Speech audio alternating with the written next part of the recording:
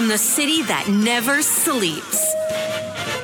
17 miles from Madison Square Garden, New York City. It's America at Night with Rich Valdez, America's favorite late-night talk program, featuring interesting guests from around the world and calls from across America. And now, here is your host, Rich Valdez. Hi there, what's up, and good evening. I am Rich Valdez, Valdez with an S, at Rich Valdez on all of the social media. And if you want to chime in that way, feel free to do so. If not, you can chime in on the phone. Yep, 833-482-5337, 833-482-5337. Now, I want to go over a couple of things, right? Because we've got what is it that we've got? We've got the Durham report. Yes, I'm not done with the Durham report just yet. Yesterday, I'd played for you that Jake Tapper cut. I will play it a few more times just to, remind you, to remind the world, remind America that this is vindication, if you will, for so many people. But I want to direct your attention to some of the backlash, right? You've got Peter Strzok and Andrew McCabe. They're all over television, just vehemently disagreeing, his words, not mine, with the Durham report, saying that, we actually had the information to open a probe. Well, all I could say is, they had a whole special counsel. There was allegations of this from the Trump people that said, hey, this isn't happening, this isn't this. There were congressional, there was Devin Nunes when he led that investigation with Kash Patel, and they said that back then. And John Durham went and found the same exact thing. So sounds to me like Peter Strzok and Andrew McCabe are full of it. But I want you to hear this clip from Andrew McCabe on CNN yesterday, vehemently disagreeing with the Durham report, saying we actually had enough information to open a probe. Yeah, I vehemently disagree with Mr. Durham's characterizations of what we did in the report. And it's very simple. He betrays a deep misunderstanding of not only what we knew at the time, but how we make these decisions. I think it's incredibly important for people to understand what we were seeing then. And it was basically this, Anderson. We'd known We'd known for over a year that the Russians had been attacking us in cyberspace, specifically at political institutions and government institutions. We knew in the beginning of 2016 that they had turned those attacks on the Democratic National Committee, and they had stolen and exfiltrated a large amount of information from the DNC. And we knew that they then went on to use that information to weaponize it to hurt Hillary Clinton's campaign by releasing it on the eve of her convention. Then, in July, at the end of July, we learned that months earlier, before that information was released, a member of the Trump campaign, George Papadopoulos, told a representative of a friendly foreign government, a trusted friendly foreign government, that they had been offered exactly that assistance by the Russians. So we knew what the Russians took, we knew how the Russians used it, and then we learned that the Russians offered to do exactly what they had done before they did it to the Trump campaign. So with that information, not unverified intelligence, actual information, we opened a full investigation. And everyone who has looked at what we did, other than John Durham, determined that that decision was absolutely appropriate. Liar, liar, pants on fire, and he knows it, right? Because here's the problem, right? First of all, the information that they're talking about, this information was with respect to him lying, right? That's what's happening. He's lying about the whole thing. And the reason I say he's lying is because we now know that this information, where it came from, we know that the Hillary Clinton campaign was the genesis of it, saying find this dirt, hiring Christopher Steele, offering him $1 million, making it look like something that it wasn't. And they knew then that these were media reports that were brought together that weren't even verified media reports. Right? I mean, right now I could find media reports saying that, so-and-so eats children. Now I know some of you listening to this show would say, but that's true. They do eat the children. Okay, maybe some people do, but not everybody's eating children.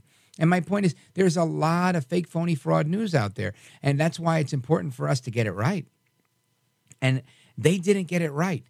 So to say that they had the predicate that they needed to open the case, I think is BS, and I think most people would agree. In fact, the great one, Mark Levin, was one of the first to piece this together, saying it seemed like this was a series of leaks coming out of Washington, and he eventually deduced that this was, his words, a silent, soft coup. And it's a shame to see that we went through that. Thankfully, nobody was overthrown just yet. I mean, they didn't succeed in getting rid of Trump that time, but they didn't give up. But it's just fascinating to see how that happens. And now they're playing damage control because, like all good FBI agents, they took jobs at CNN and MSNBC when they retired, right? Oh, wait, you mean all FBI agents don't do that? Of course they don't. But you do when you're a deep state operative. Now, I don't like to throw around these terms like deep state. I'd settle better for administrative state. And again, I realize it's semantics, but deep state gives this connotation that it may not exist, or that it might be some sort of fake, phony, fraud, the fantasy land. And I'm trying to draw the parallel here, or the distinction, that there are people in government, and maybe if you've never worked in government, you'll just never believe me, but there are these people in government that make the government go round irrespective of whoever is president. And just to share a brief story with you, I was brought into the state government in New Jersey by the governor, Chris Christie, and the Christie administration. So when I worked in that government, everything was hunky-dory until, this is a true story, until somebody who was very active with the unions and a very prominent Democrat saw that I had gone to Drumthwack at the governor's mansion for the Christmas party, the governor's Christmas party. And he looked over my shoulder, and I was looking, I had gone on the receiving line to say hello to the governor and the first lady. And they take a photo of you, and then they post it on the website. So I was looking to see if the photo was there. I wanted to download it, share it on social media, that type of thing. Excuse me. And what ends up happening is he sees that, and this guy was incredibly offended. This was like an affront to his soul. He looks at me and says, "Why were you there? What were you doing there?" And did they make you go to that? And I said, "No, nobody made me go to that. I got invited to the governor's mansion. Who doesn't want to go?" And I was like, the food was good. The crowd was good. There was like a jazz band. It was really nice. Very nice Christmas party. And and then he quickly puts two and two together and says, "Oh, so like if you wanted to be there and you were invited there, then you're not a civil service employee. You're part of the appointed part of the administration." And then I had become now public enemy number one to this guy.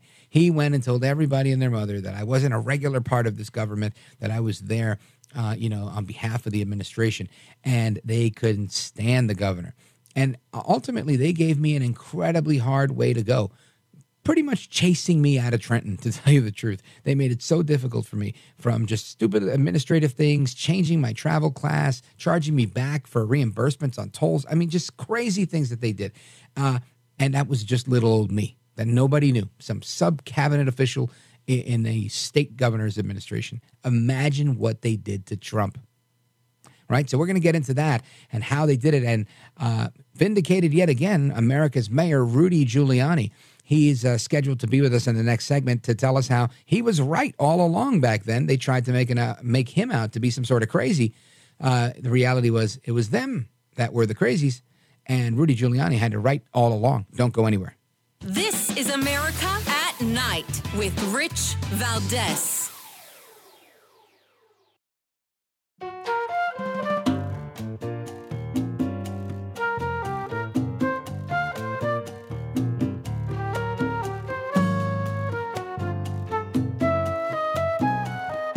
I want to listen to you, Rich, all the time. America at Night with Rich Valdez.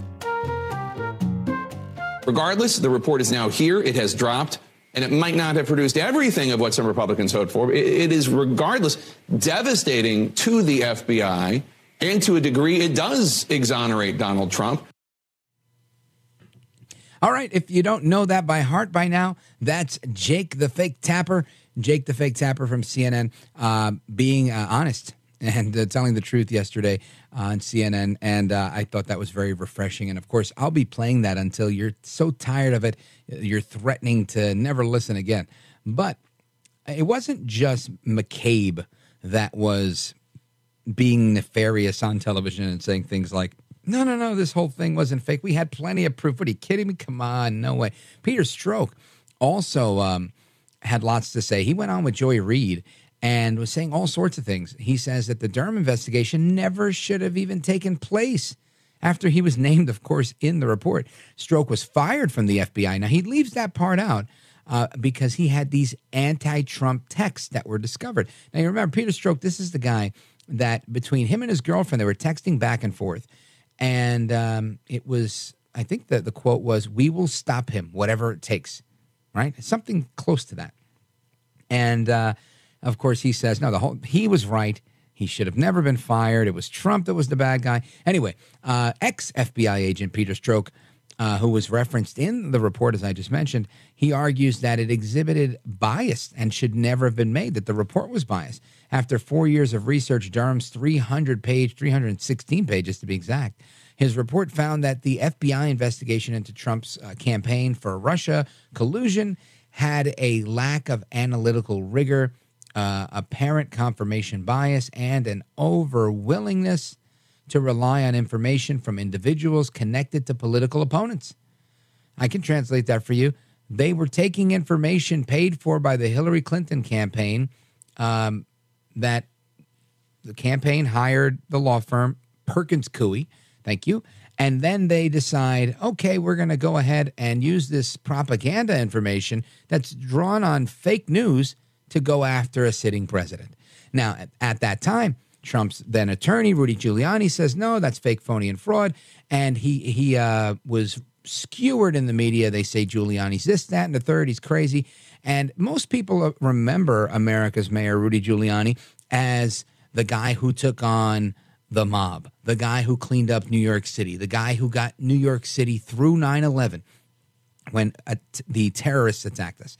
And all of that was thrown out the window, all because Rudy Giuliani decided to defend Donald Trump and to take to the airwaves, to tell it like it was, because he was first of all, he was a deputy AG in the Reagan administration, and he was a United States attorney for a long time. So all of that expertise for naught, all because of Trump? I think not. That's why I want to bring in America's Mayor Rudy Giuliani to take a victory lap, because it turns out, Mayor, you were right all along. Yeah. I mean, I'm amazed that it took so long and did a lot of, and taking so long, Durham did a lot of damage. I mean, this should have been out by the time of the 2020 election. There's very little that was developed after 2020. It was all available and known. Right. He could have come to this judgment before, and I just can't help but think it was deliberately held up. But to take this long for what we got is really unexplainable. But the reality is, what we got is this was completely made up. It was created. It was created by Hillary Clinton. The amazing thing is Obama, Biden, all of them knew about it.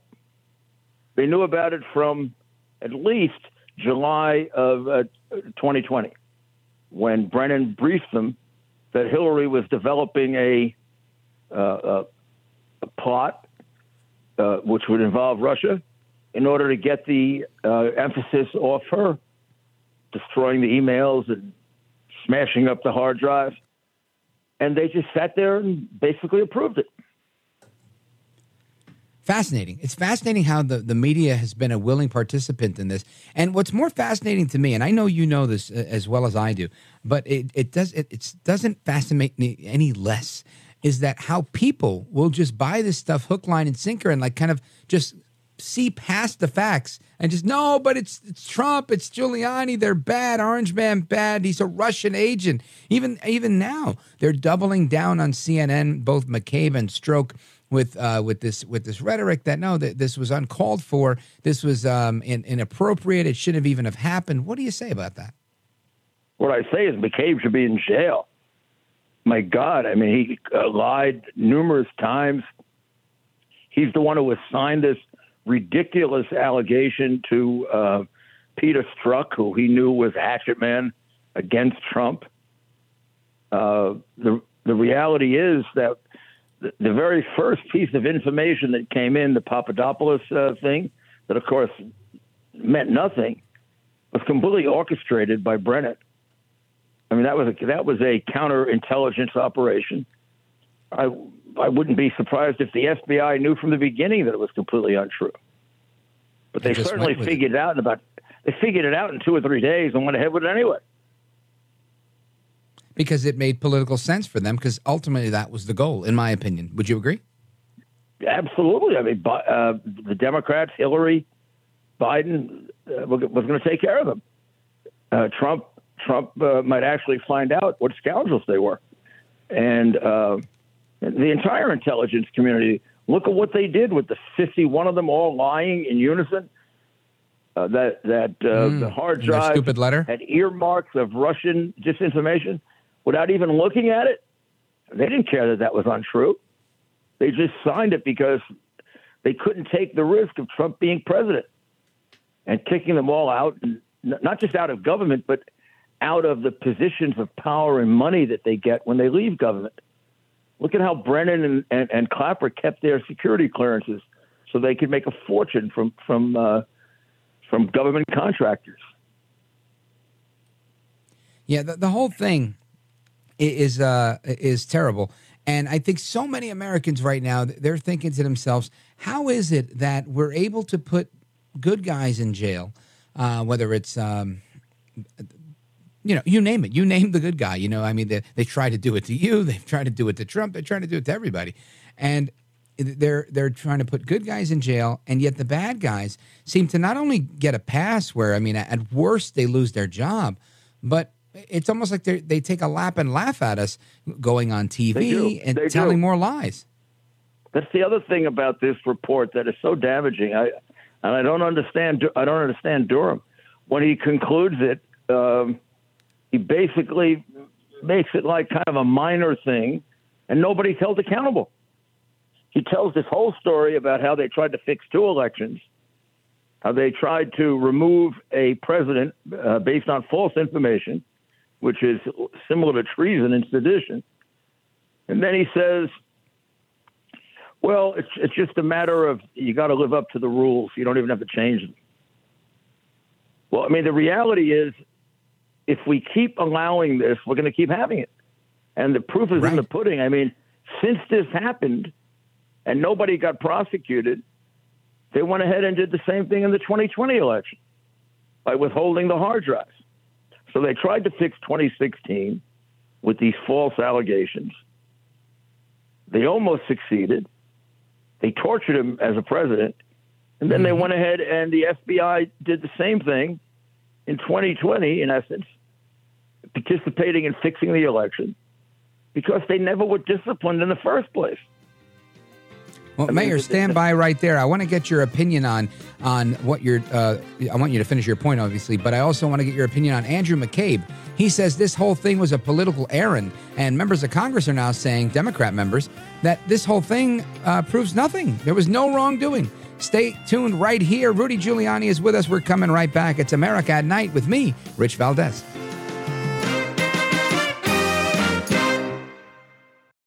Afford Anything talks about how to avoid common pitfalls, how to refine your mental models, and how to think about how to think. Paula, while certainly you can mess up on $1 million a year, it is far less likely than it is on $30,000 a year. Right. I would meet wonderful people that were struggling with a budget that was super tight. It was 100%. You need to make more money. Make smarter choices and build a better life. Afford Anything, wherever you listen.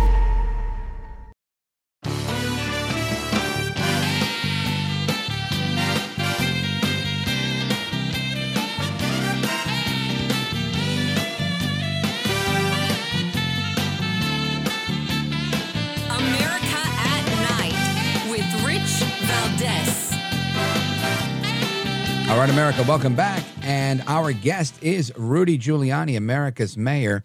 Mayor Giuliani, I want to, A, welcome you again. Welcome back to the program. And B, I want you to listen to a very quick clip of Representative Veronica Escobar. She's on CNN yesterday, and she basically says, look, I haven't read the report, but it proves nothing. No wrongdoing. Listen to this. I have not yet read the Durham report, but I have definitely had an opportunity to look through some of it. I've heard reports about it. We've spent an awful lot of money as an American government on a report that essentially proves no wrongdoing. But the fact that Chairman Jordan wants to just continue this shows their disinterest in really the work of governing. So Democrats in Congress feel that this is a waste of time in providing any oversight over this report and bringing Durham in. What say you? Well, she's obviously a major idiot or a liar. I mean, it doesn't show wrongdoing. I mean, it points out that Hillary Clinton, in order to cover up her own crimes, invented a crime to charge Trump with, paid $1.1 million for it, and got people to lie in order to perpetuate it. That the FBI went along with it, lied to the court numerous times in order to get warrants to invade the privacy of innocent citizens. I mean, I can't begin to describe the number of crimes that are in that report. So to say that is really stupid. And to say she never read it, but she's come to the conclusion that it doesn't contain anything is the height of, I mean, she must be an exceedingly stupid woman. She must be a Democrat. Now, well, I don't know if but obviously she's a Democrat. Not all Democrats are stupid. But I know, I'm being mean. Imagine saying it doesn't contain anything, but I didn't read it. Well, that's the part I think that's just so funny here. It's like Pelosi saying, we'll read the bill after we pass it. Yeah, and it's so funny to see how, when you actually hear it come out of their mouth, you think, man, what is going on here? Now, Mayor, I remember working my sources as best I could when this stuff was going down about 2 years ago or so, 3 years ago, and I remember people in Washington who like to leak telling me that, listen, nothing's going to come of this. Nobody's going to go to jail. The only thing that'll happen is that eventually they will release a report that says, yes, everything that happened is true. They'll probably redact a lot of names to protect people that are really guilty, and they'll move on. So their goal is to, the words that they used to me, correct the record. Correct the record. And I remember telling people in my immediate circle what I'd heard, that, I think all they're going to do is correct the record. And when this report's all over, it's just going to set the record straight, but nobody's going to jail. And people looked like they wanted to beat the crap out of me when I said that. And they were like, what do you mean nobody's going to jail? But this is what happened. Well, they would have been wrong had the election come out differently in 2020. This is a function of who controls the Justice Department. And the Justice Department under Biden is a completely corrupt organization. Of course, they're not going to prosecute crime. If we had an honest attorney general, we would prosecute it. I've worked for two attorneys general. They prosecuted Republicans and Democrats. I mean, the fact that it's not being prosecuted is, almost as serious as what they did. And it encourages just doing it again. I mean, it already has been done again. It was done again in 2020 because Durham and Barr didn't take the necessary steps to prosecute McCabe, and Comey certainly should have been prosecuted. He delivered a very, very false, deceptive affidavit to the court in order to be able to break into the entire lives of these individuals, particularly Carter Page. I mean, they did the same thing to me. They went and got a search warrant, right, saying that there was probable cause that I committed crimes, and 2 years later they said I didn't commit any crimes. When they stole your iPad and your cell phones. Yeah, but I mean, what happened to the crimes I committed in order to search me? They go away. I mean, Obviously, it was a setup from the very, very beginning. They also have these two different sets of rules, laws for Republicans and Democrats. I mean, you never see them searching anyone Look at Hunter Biden. Never even. I don't think he's ever had a search on any of the places that he lives. Right. I'm not sure they've ever looked at who owns the Biden homes, even though Hunter on record texts that he owns, that he bought everything as a way of kicking back money to his father, and that he gave half his salary to his father. I mean, that should have resulted in immediate prosecution of him and his father. Folks, I just want to remind you, or anybody else. We're on with Rudy Giuliani, America's mayor. Now, Mayor, I agree with you, and I think that we've got a problem here, and the problem seems to be that we no longer prosecute crime effectively, and we also don't have people that are willing to do what's right, irrespective of their politics. It seems that there's a lopsided approach to what's going on, and it's this political class, whether they be Democrat or Republican, that they decide, we don't prosecute our friends. We have to insulate ourselves so that we can continue the grift that we're working on at taxpayer expense, and we won't allow any outsiders in. And that seems evident, and I don't think that changes unless, we can bring change from the top down for a sustained period of time, not just a quick 4 years. But we're seeing some people change, like Eric Adams. At least he seems to be singing a different tune to me. And I want you to listen to this very quick clip of him saying, "Where the heck is Biden?" Listen to this. Where the heck is the President of the United States? That is a good question, and I think we all should be asking, why is this happening to a city that was turning itself around and will continue to do so?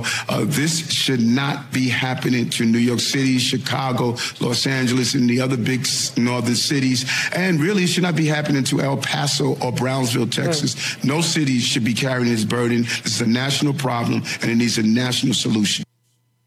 So that's New York City Mayor Eric Adams on with Rosanna Scotto, wondering where Biden is as New York City is now turning into El Paso, Texas, with illegal immigrants all over the place. Mr. Mayor.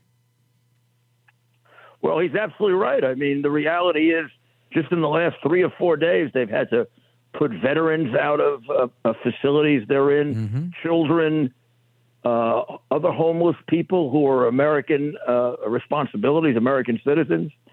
They're being pushed out for the migrants. Now, it is true Adams helped to create this by making us a sanctuary city, and not only a sanctuary city, but he would praise us as the best sanctuary city, the best place to come to. I think he regrets that now, and I think he's done away with the designation as sanctuary city, which is a good thing. And this is a 100% Biden problem. This didn't exist before Biden came into office. The numbers of illegals that have come in under Biden are not only much, much worse than Trump, they're much worse than any president in American history. I mean, there's nobody close that has allowed our country to be invaded this way. You literally can't have a country if you don't have borders.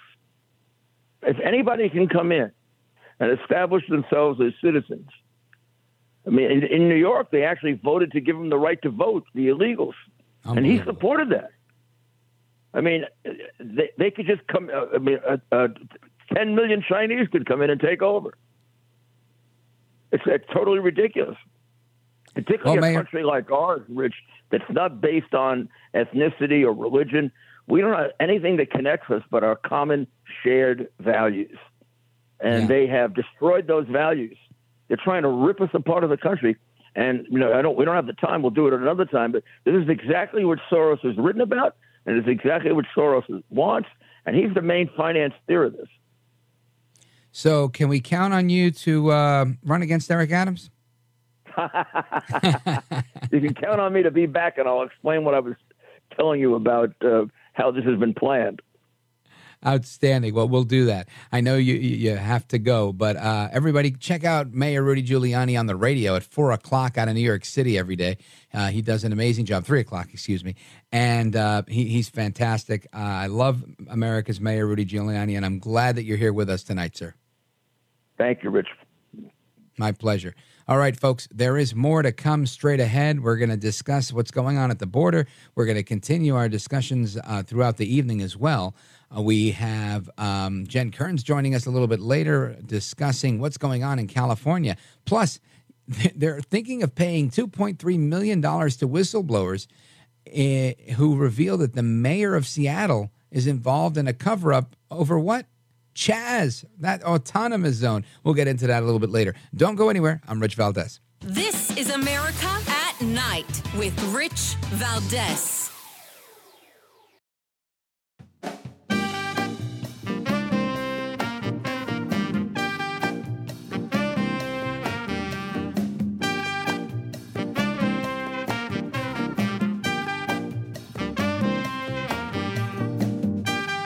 This is America. This is Night. This is Rich Valdez. All right, America, welcome back. Your calls, 833-4-VALDEZ. Let's go to John in Elyria, Ohio, WNIR. John, go right ahead. Hi. First of all, thank you for taking my question. You're I had welcome. my doubts. I want to know, to the best of your knowledge, what does the Durham report say about the meeting between Paul Manafort, Rick Gates, and the Russian spy? Why don't you tell us your view on that? Well, from what I've read regarding the results of the Mueller investigation and also the Republican-led congressional investigation, Trump's 2016 campaign chairman and deputy chairman met with a Russian spy and gave that Russian spy their internal swing state polling data and campaign strategy. Does Durham acknowledge that in his report? All right. Anything else you want to add to that? No, if you can't answer that in detail now, because I know it's a long report, can you at some point when you get a chance to find out what he does say about it, if anything? Well, I mean, I'll take a look at it. But the problem is this is a topic that we've gone over before. And the issue here is this back and forth over whether it was a Russian spy or it was a setup. It's similar to when they said, hey, look, we have some people that want to help the campaign. Right, and they took a meeting with Donald Trump Jr. at Trump Tower and talking about some adoptions and how, the campaign should be aware of the problems with adoptions and whatnot that were going on in Russia. And it turns out that this woman's also a Russian spy, right? And then they find out she's a spy. And then, there's a lot to this, right? So Mitt Romney, and just to go back a little bit, when Mitt Romney was running for president, it's not uncommon for spies to try to reach out to campaigns. This is how they influence this is their influence operations. This is what they do. And they're trying to influence these things.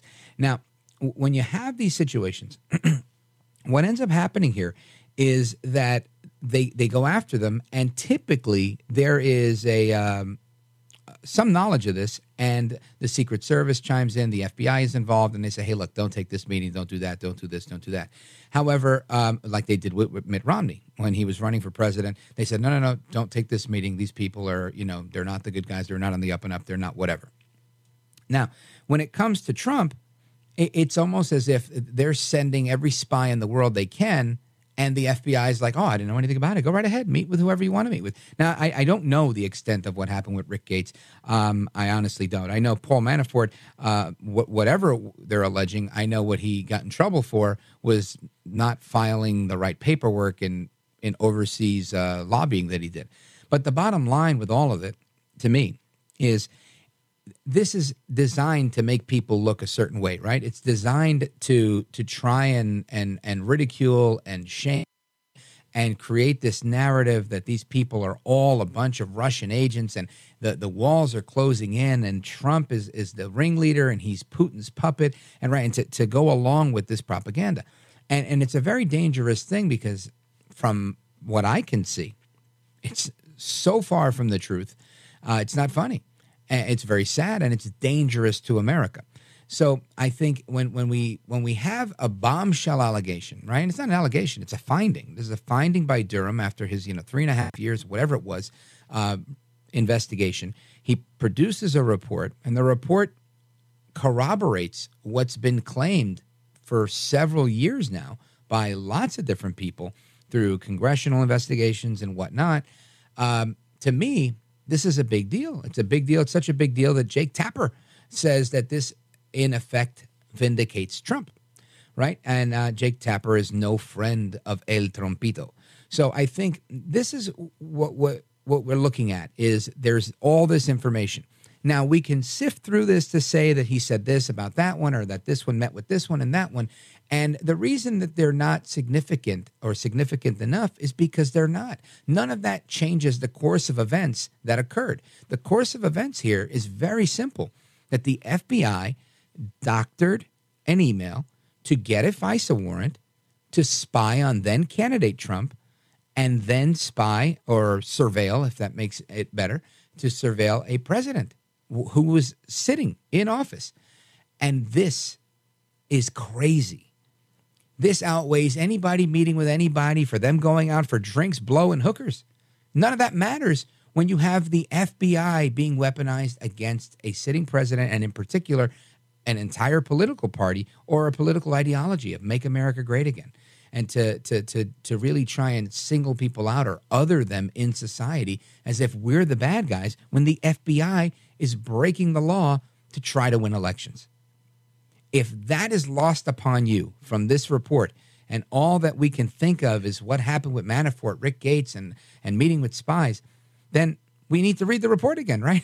We're definitely burying the lead here because that is the headline. So I'm not saying anybody is absolved of their guilt. I'm not saying that there isn't fault to go around. What I am saying is that the biggest offense that's here is the FBI, the government, the previous administration, knowing what was going on, the CIA director knowing what was going on, and all of them allowed it to happen. And it's in black and white without redactions for you and everybody else to read. And that is un-American, in my opinion. Anyway, John in Elyria, Ohio, thank you for your call. WNIR, big shout out to everybody listening from Ohio, and we're coming right back. This is America at Night with Rich Valdez.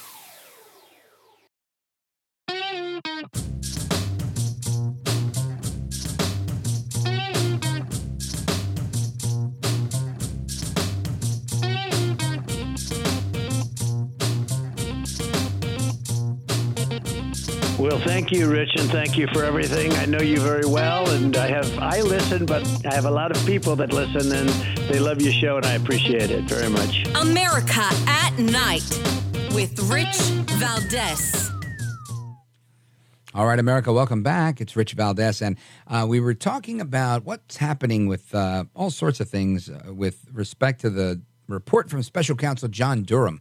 And our caller, John from Elyria, Ohio, raised a couple of points. I haven't read this entirety of the report, but I'm looking at page 240 of the report, and I just want to share something with you. And this is a direct quote from the Durham report. As discussed throughout this report, one of the key allegations contained in the Steele reporting, and which would later underpin Lisa Page's FISA applications, was the existence of, quote, a well-developed conspiracy of cooperation, end quote, between the Trump campaign and Russian leadership.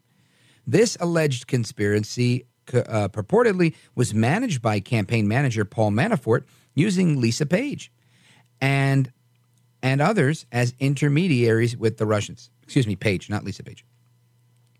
On its face, this was shocking and a serious allegation of collusion between the Trump campaign and the Russian government. However, as discussed in detail above, during the first recorded meeting between Page and confidential human source number one, Page never once indicated that he maintained a relationship with Manafort, despite several efforts by confidential source to establish such a relationship. In fact, Page explicitly denied ever having met or spoken with Manafort. While Page said he had sent a couple of emails to Manafort during his time on the campaign, he noted that Manafort did not respond to any of these emails. Those assertions made by Page could have been easily corroborated through basic investigative steps and legal process, but were never undertaken. That's footnote 1387, by the way. So it's right there, plain as day, that what's alleged never really even happened. And that's the gist of the report.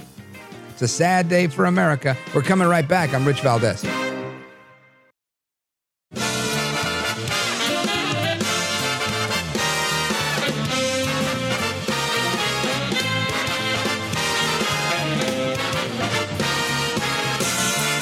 Live from the city that never sleeps. 17 miles from Madison Square Garden, New York City. It's America at Night with Rich Valdez, America's favorite late night talk program, featuring interesting guests from around the world and calls from across America. And now, here is your host, Rich Valdez. Hi there, good evening, and what's up, America? I am Rich Valdez, Valdez with an S, your liberty-loving Latino amigo, and it's my pleasure to be with you again for hour number 2. And thanks for joining us. If you want to join the show, feel free to give us a call, 833-482-5337, 833-4-VALDEZ, or you can drop a comment online at Rich Valdez with an S on all of the social media.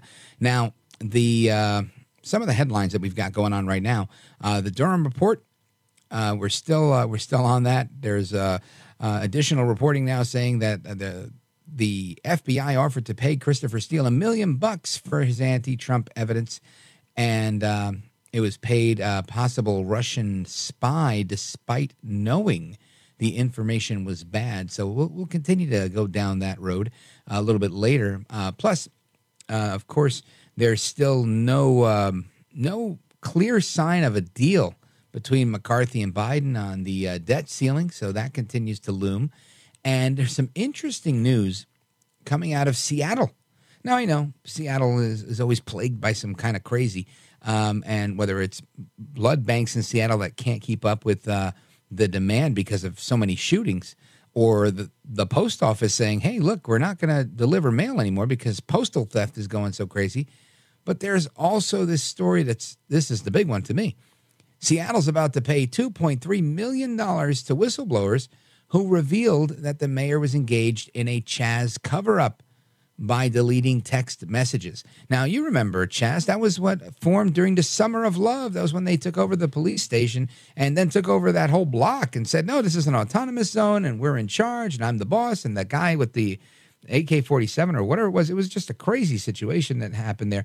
And somebody who I think is a very smart person, who's a great commentator, who's always on Newsmax. He delivers great commentary on Newsmax, and he's got an excellent column that he puts out regularly on the postmillennial.com, which is a source that I can't live without. I'll tell you that. I check out the stories on Postmillennial every single day. Ari Hoffman, he's also a radio host, but he's with us now. Ari Hoffman, welcome. My pleasure to be here. Thanks for having me. You bet, brother. Thanks for staying up late. I know not everybody likes to stay up too late, but being, I guess, in Seattle, it's a little bit earlier for you than it is for some of us. But tell me about this article you've written. You've got this story, Seattle to pay out $2.3 million to whistleblowers who revealed that the mayor engaged in Chaz cover-up by deleting text messages. Yeah, let's go back in time for a little bit. One good thing about Washington State is they have excellent FOIA request laws, Freedom of Information Act, which we call public disclosures. So what happened was myself and a bunch of other people wanted to know exactly what was going on behind the scenes during the Summer of Love, during the autonomous zone, the deadly autonomous zone, where 6 people were shot, 2 people were killed, all were black teens. Rapes, robberies, all went up 250%. It was out of control. So we filed these public disclosure requests asking for the mayor's text messages and got no responsive requests, which is odd. You'd be like, what do you mean? You have no text messages for the entire month? And then we found out it wasn't just her. It was also the former police chief, Carmen Best. It was also the fire chief, Harold Scoggins. There's also other high-ranking city officials. And all these texts were missing. So Seattle Times filed a lawsuit to say, hey, what's up with this? And the mayor's office kept making excuses like, I'm having technological difficulties, or I dropped it in a tide pool, or, oh, I didn't know it was set to delete, but this was intentional, it was all done. And then this specifically got cited with regard to multiple other lawsuits that are going on against the city for the Summer of Love and the riots and the autonomous zone. And what happened was a federal judge sanctioned the city over the missing texts. Now, what that means is, in context of all these lawsuits, what that means is that at any case, the jury would be instructed to treat the fact that this evidence was missing as an admission of guilt. And there's no way you can win a case with that. So the city starts settling all these lawsuits. They are already up to, by my math, somewhere between $11 and $12 million they've had to pay out over these lawsuits just since that judge's ruling. Now, this latest one is apparently there were 2 whistleblowers in the mayor's office who said, wait a minute, why don't we have these texts? We need these texts because they're the people who are tasked with filling out the Freedom of Information Request Acts, the Public Disclosure Request Acts. They're the ones who provide that to the public or the media or whoever requests them. And when they said, hey, something's wrong here, then they went and told somebody, hey, this is wrong. And then immediately the mayor's office started retaliating against them. Apparently the bullying and retaliation got so bad that they had to leave the job, and they were suing for back pay, legal fees, everything else. And they won a $2.3 million verdict against the city. Wow. And again, this was back when it was Mayor Jenny Durkin. She was the crazy commie sympathizer, right? Well, she's not quite a communist.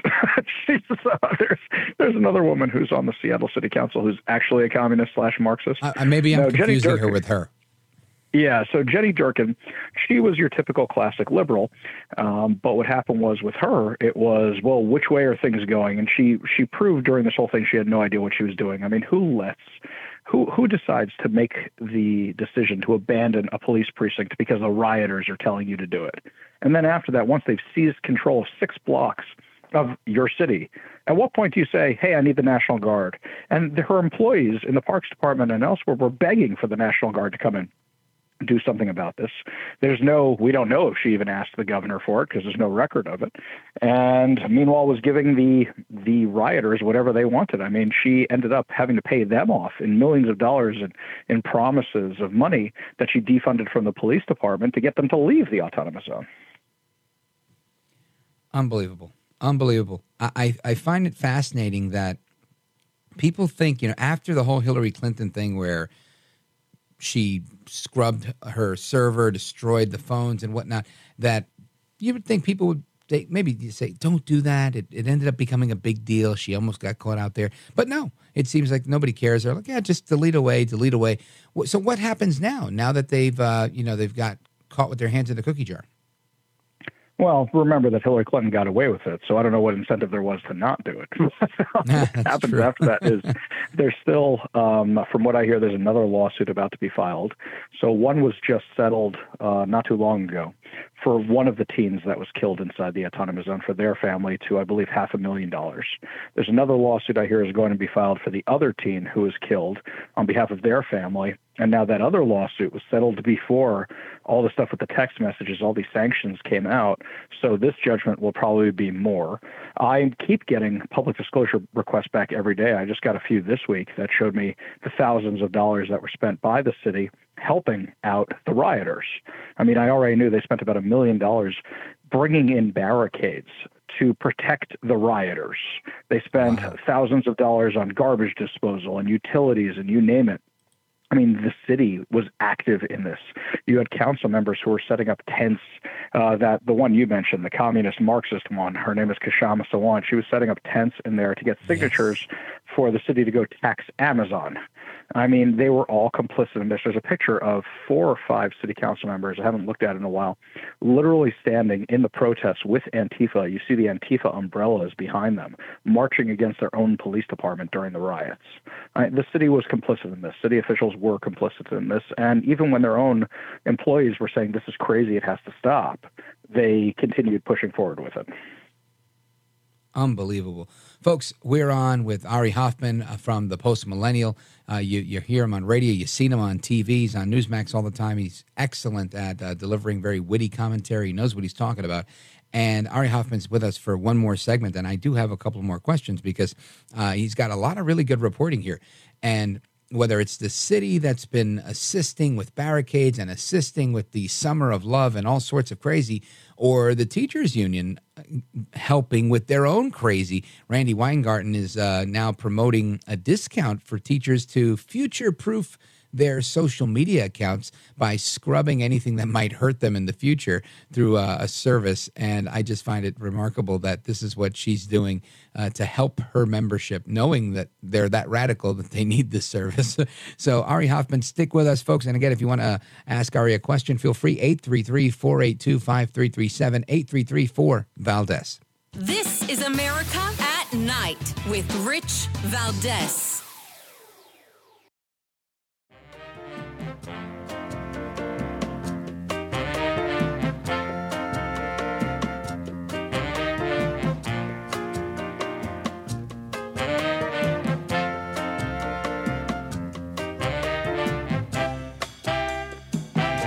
This is America at Night with Rich Valdez. All right, America, welcome back. We're on with Ari Hoffman. He's the afternoon host on Talk Radio 570 KVI in Seattle. And Ari, you've got a piece in the Post-Millennial on the Teachers Union president, Randi Weingarten, promoting a service to scrub teachers' social media history. What's that about? Well, basically, Randi Weingarten realizes that everything is coming back to bite her in the you-know-what. And everybody's calling out everything that happened during COVID, how she keeps claiming, I never said to shut down the schools, and I never stopped them from opening, and I didn't investigate parents. I didn't ask the FBI to investigate parents as domestic terrorists. So the latest thing is she knows what's happening across the country, is that all of us in conservative and right-leaning media, and anybody who's honest in the media, is seeing what these psychotic teachers are putting on their social media accounts. And it's being posted by libs of TikTok. It's being posted by people all over the place. And the teachers are getting called out for this insanity, especially when it comes to their hypersexualized education, content, and behavior, and indoctrination. So what she's doing is she's trying to help these teachers scrub their profiles. So she has found this AI program which uses the artificial intelligence to scrub a teacher's social media of anything that could be deemed incriminating. And she even arranged a discount for the teachers and posted it on the American Federation of Teachers, the second largest teachers union in the country, on their website. So that way teachers can get rid of it. Now, don't forget, during COVID, when a lot of these teachers, especially from these activist teachers unions like the Chicago Teachers Union, which is, they literally sent representatives down to Venezuela to oversee elections. So that tells you who these people are. While they were telling everybody it was too dangerous to go back to school, one of their officers was actually in the Bahamas taking pictures of themselves on vacation while telling everybody else it's too dangerous to go back to school. All these things are the kind of things they don't want out there in the world. This is crazy. Now, these are the same people that, make policy around allowing kids to have sex changes and abortions and kind of alienating parents. And it's just bizarre to me that nobody, I'm not hearing anybody besides you and this piece, kind of take exception to this. Am I wrong in assuming that? Is the status quo in Washington and Seattle that, that's what we do here? Randi Weingarten, she's terrific. Or is there an uprising? Well, basically what you're seeing is the same people who are always mad are always mad. And the people who are calling her out are calling her out. And the people who want to be blind to it are blind to it. And the people who want to follow her are following her. However, it does seem like she and people like Anthony Fauci have less and less support as more of this COVID nonsense is revealed to be complete BS. I mean, I saw an article the other day. I don't even remember who wrote it, but it was something about the best time of day to take your COVID vaccine. And I'm like, wait a minute, this thing that's supposed to be 100% effective, what does it matter what time of day do you take the thing for it to be the most effective? Yeah, 99% effective or whatever it is. I'm like, how much crazier is this insanity going to get? Well, I mean, I think it gets crazier by the day, personally. I saw a clip somebody sent me of a pretty left-leaning program where, one of these talk shows with several women on it, I think it's called The Real, and they were debating Bert and Ernie. And the one woman was saying, I think it's wrong that they were, that they weren't promoting that they were gay. And it was shocking to hear that because I never thought Bert and Ernie were gay. And I just thought they were roommates. Right, yeah, me too. I was like, I thought they were roommates. They lived together, like cousins or something. It never crossed my mind. But this is where we are, and it's like it's almost like if you're not part of that mindset, where you're supposed to allow kids to mutilate their bodies, allow parents to just take a seat on the side and don't be involved, they're not really your kids anyway, then you're somehow wrong. And I know you have a piece on the state's, what's being called a state-sanctioned kidnapping law, but this is lamentably, it's not even unique to Washington, but it is. Yeah. So we have Senate Bill 5599, which essentially makes it, if you identify as a person who's non-binary, or you say you're seeking an abortion or gender care surgery or whatever the case may be, and you can use that now to run away from home, and Washington State will shield you from your parents. So meaning Washington State will not tell your parents where you are. And even if the kid ends up on the streets, even if the kid ends up in the authorities, you will become basically a ward of the state. And Washington State can do whatever you want under those circumstances. So essentially it boils down to one of the people testifying against the bill, who's actually a member of the LGBTQ community, said it is essentially state-sanctioned kidnapping. Now, this to me is absolute insanity that you have a government allowing this. And I don't know, like, what recourse does a parent have, Ari Hoffman? None right now. Some parents are trying to do an initiative to get the bill repealed. But what this is going to do, forget the LGBTQIA plus minus sign, dollar sign, amperstamp, whatever, forget that community for a second. What this is going to do is increase our homeless problem. And Seattle is known nationally as one of the top 3 homeless populations in the country. And they have a very large youth homeless population on top of that. So now, if you have kids coming here to seek out this care and they become wards of the state, they're going to end up in shelters or perhaps foster care, perhaps on drugs, perhaps on the streets themselves because they can't take care of the homeless population they have. Washington State has spent billions of dollars over the last 16 years, where they said 16 years ago that they were going to cure homelessness in 10 years. It has only gotten exponentially worse in that time. Whereas we used to have 5,000 homeless people, and now we have somewhere closer to between 35 and 50,000 people. We don't even know how many are here. And that's how bad the problem has gotten. And now they want to add more kids into that mix. That's exactly what's going to happen. So, I don't know. I'm blown away by, I tend to think things are bad in Jersey or New York, and I hear you, and I'm thinking, hey, it's not so bad. It's like a red state over here. Man, things are really, really bad on the left coast.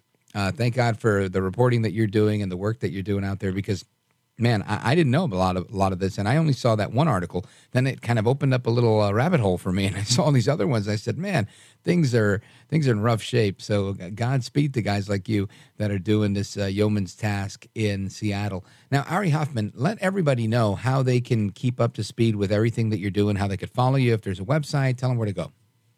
Absolutely. You can follow me on Twitter at The Hofffather. You can find me on Facebook and Instagram as Ari Hoffman Official. You can find my writings at The Post Millennial, and you can listen to my show, The Ari Hoffman Show, on whatever your preferred podcast platform is, or over at the KVI app. Outstanding. Again, that's at The Hofffather. That's clever, by the way. I like that one. And thank you. I follow him. You should follow him, too. I think he's terrific. Ari Hoffman, I want to thank you for being here and keeping us up to speed. Hopefully you'll stick around one day a little bit late at night and come back and visit us again soon. My pleasure, buddy. You have a great night. You too. Likewise. All right, folks, more to come straight ahead. We're going to go from Seattle to California to find out what's going on with Gavin Newsom. Apparently, he says this system's unsustainable. Sir, you created the system. Unbelievable. I mean, you can't make this up, but that's what's going on. Don't go anywhere. It's me, Rich Valdez. We're coming back with Jenn Kerns, and she's going to discuss the latest crazy from Gavin Newsom. 833-4-VALDEZ, 833-482-5337.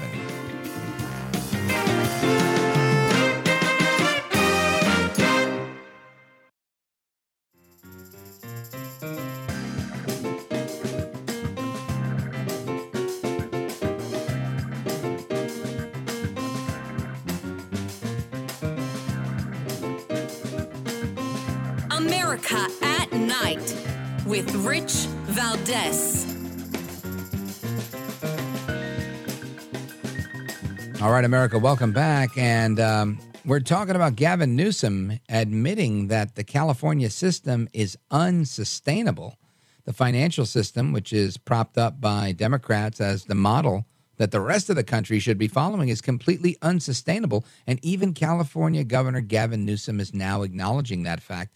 That's in the Washington Examiner. Interesting article there. And when I saw it, I said, you know what? I've got to check in with my resident expert on California, because she was the spokesperson for the California Republican Party and speechwriter in the presidential debates. She's also the author of The Real War on Women. Jennifer Kerns, welcome to the program. Hey, Rich, great to be with you. In fact, when your producers called, I was on a phone call with a West Coast consultant talking about Gavin. So it's like the mafia, you can leave California, but you never really get out. I love that. I love that. So talk to us about this this unsustainable system, Jenn Kerns. Well, it's so interesting. Remember, it was just a year ago, Rich, that Gavin Newsom was doing this dog and pony show, coming out saying, hey, everything's great here. All the things you've heard on Fox News and conservative talk radio about California and how bad it is. This is actually great. We have a $100+ billion deficit. Remember that? Post-COVID, Gavin Newsom was saying, hey, California is actually the model state that you want to be like. And he said all this stuff you hear about people wanting to flee the blue states. It's not true. People love it here in California. I'm doing a great job. We have this huge, massive $100 billion budget surplus. Well, fast forward to this week, Gavin Newsom actually had to come out and say, hey, actually, this year, we actually have a $32 billion budget deficit. We're minus $32 billion in the hole. And so I think what he did in the post-COVID years was he was taking all that, COVID funding from the federal government, Uncle Joe, getting that 10% for California. And that's how he was really able to stay afloat and sort of manage the, what is basically managed socialism out there. But now that is all gone, now that the COVID emergency funds are all gone, Gavin Newsom's really having to pay for a lot of the socialist programs that they've put into place. And now he's $32 billion in the hole. Coincidentally, this all happened at the same time when Gavin decided to head out on a American States tour. He's been going on a whistle-stop tour around the country. He's always one. Whenever he has bad news, he always takes off and leaves the state. He did it when he was mayor of San Francisco, and they had a big oil spill. A big oil tanker ran into a part of the Bay Bridge many, many years ago, about a decade ago, when he was mayor of San Francisco. He was wheels up, going to Hawaii with his new fiancée, who is now the First Lady of California. And various other times he's actually left the state when he wasn't able to cut mustard in the primary against Jerry Brown for governor of California. He also went wheels up, left the state, left his staff in the dark, basically abandoned his campaign. So third time's the charm. Here he is with a $32 billion budget deficit, all the chickens coming home to roost for socialism and all those programs in California. And he has left the state once again. So you always know when Gavin's feeling a little guilty because he goes MIA, and that's exactly what's happened this week. Jenn Kerns, I look at this model that you're sharing with us here of Gavin doing the dip when things get heavy. And it's somewhat reminiscent of Biden. Like Biden kind of does similar. He just kind of ignores things and hopes they'll go away. But how is it that this doesn't become a campaign ad, get up and go Gavin, right? And where they show him leaving, cutting and running every single time. Like, how do they not connect those dots? How does he get away with it? Well, you would be a great campaign consultant because that's exactly what they should be doing. In fact, I've been sort of logging just as a hobby. I'm not, in a consulting game out there anymore, but I've been sort of logging some of the crazy things he's been saying in the liberal states he's going to, where he's talking about, getting rid of cars completely, getting rid of your gas stove, getting rid of your dishwasher, all the crazy things that they're saying, right, about climate change and saving the planet.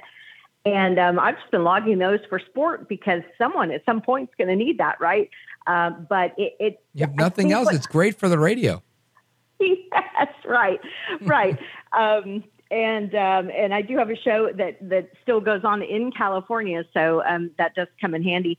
But look, I think by and large, the political structure in California is so heavy. And you know this, being in New York for so many years, it is just so heavy towards the Democrat. It's basically a one-party state in California. That's how it goes. And here's the interesting thing about Gavin. He has this very similar trait to Joe Biden in that he's very nasty and he's very retaliatory. And those two now, Gavin Newsom is governor of the largest state in the country, and Joe Biden in the White House, they have actually now joined forces. And so what happens is, I hear from people in, various parts of California, including, the oil country there in the central part of California.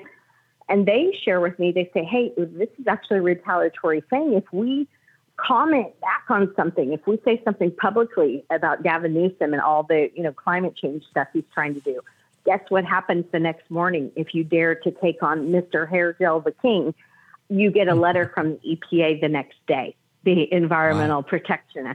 I mean, it is hand in hand, tandem. This is what the Democrats are doing today. It's probably not just Gavin Newsom and Joe Biden. This is the nasty, nasty game that Democrats are playing. If you dare to say something bad about somebody, again, they didn't do anything. They just, someone was on the news saying something. They said, sure enough, hand in hand, the next morning by 10 a.m., we were getting a letter from the EPA about our use of water or something. So this is, again, it goes back to the socialist society, right? This is how the leaders in socialist countries behave. And that is how you're seeing the Democrats behave. You see it in the Hunter Biden probe. Some of the people just got pulled off of the Hunter Biden probe at the request of the DOJ. This is how it happens in the Joe Biden administration. This is why we've got to work really, really hard to make sure that Joe Biden doesn't win a second term, because if he does, and we have 4 more years of this, boy, our country is going to look a lot different by 2028 than it does now. I agree with you, and it's interesting how Newsom is blown through this $32 billion. He's a deficit here, $10 billion more than previously estimated, and we're seeing the same type of spending at the federal level. And another California Republican, Kevin McCarthy, he's kind of stuck to his guns here in his negotiations with Joe Biden, but it seems like we're still at a stalemate. So I want to get your take on that straight ahead. Don't go anyway. Folks, we're on with Jennifer Kerns. She's the author of The War on Women. She's got a radio show. You see her on TV all the time. Former spokeswoman for the California Republican Party. She's with us, and we're coming right back. This is America at Night with Rich Valdez.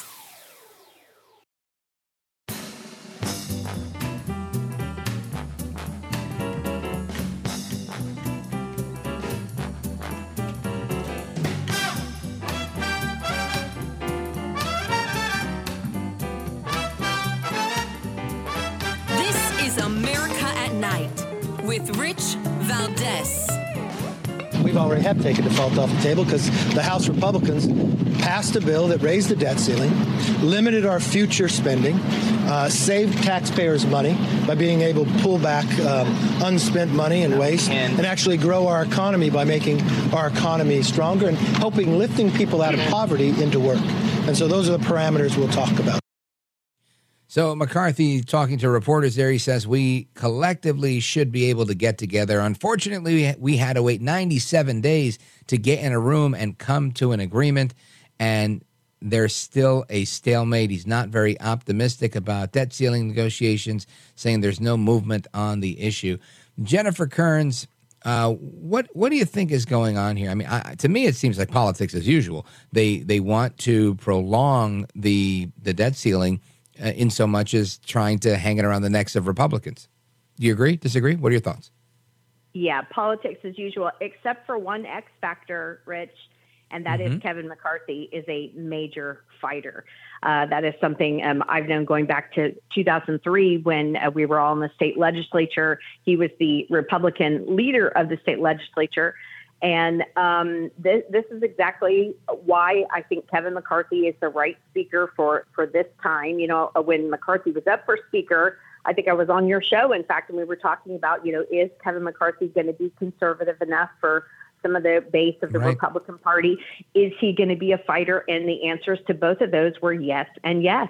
And I think you're starting to see, and I knew this just from knowing Kevin and going back, 20 years with he and his teams. When Kevin started to lay the groundwork and say back in February, gee, I'm just trying to get a meeting with this guy, Joe Biden up there on the Hill. I guess he's too busy for me. I knew exactly what Kevin was doing. He was starting to lay the groundwork. And I think he achieved a big victory for Republicans this week.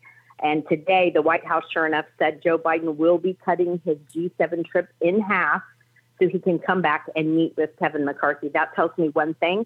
Tells me that the polling at the White House is awfully bad for Joe Biden, and it's pretty good for Republicans and for Kevin McCarthy, who's been on TV for the last 97 days saying, hey, I'm just trying to get a meeting with you to sit down and talk about this before, the United States of America goes off a fiscal cliff.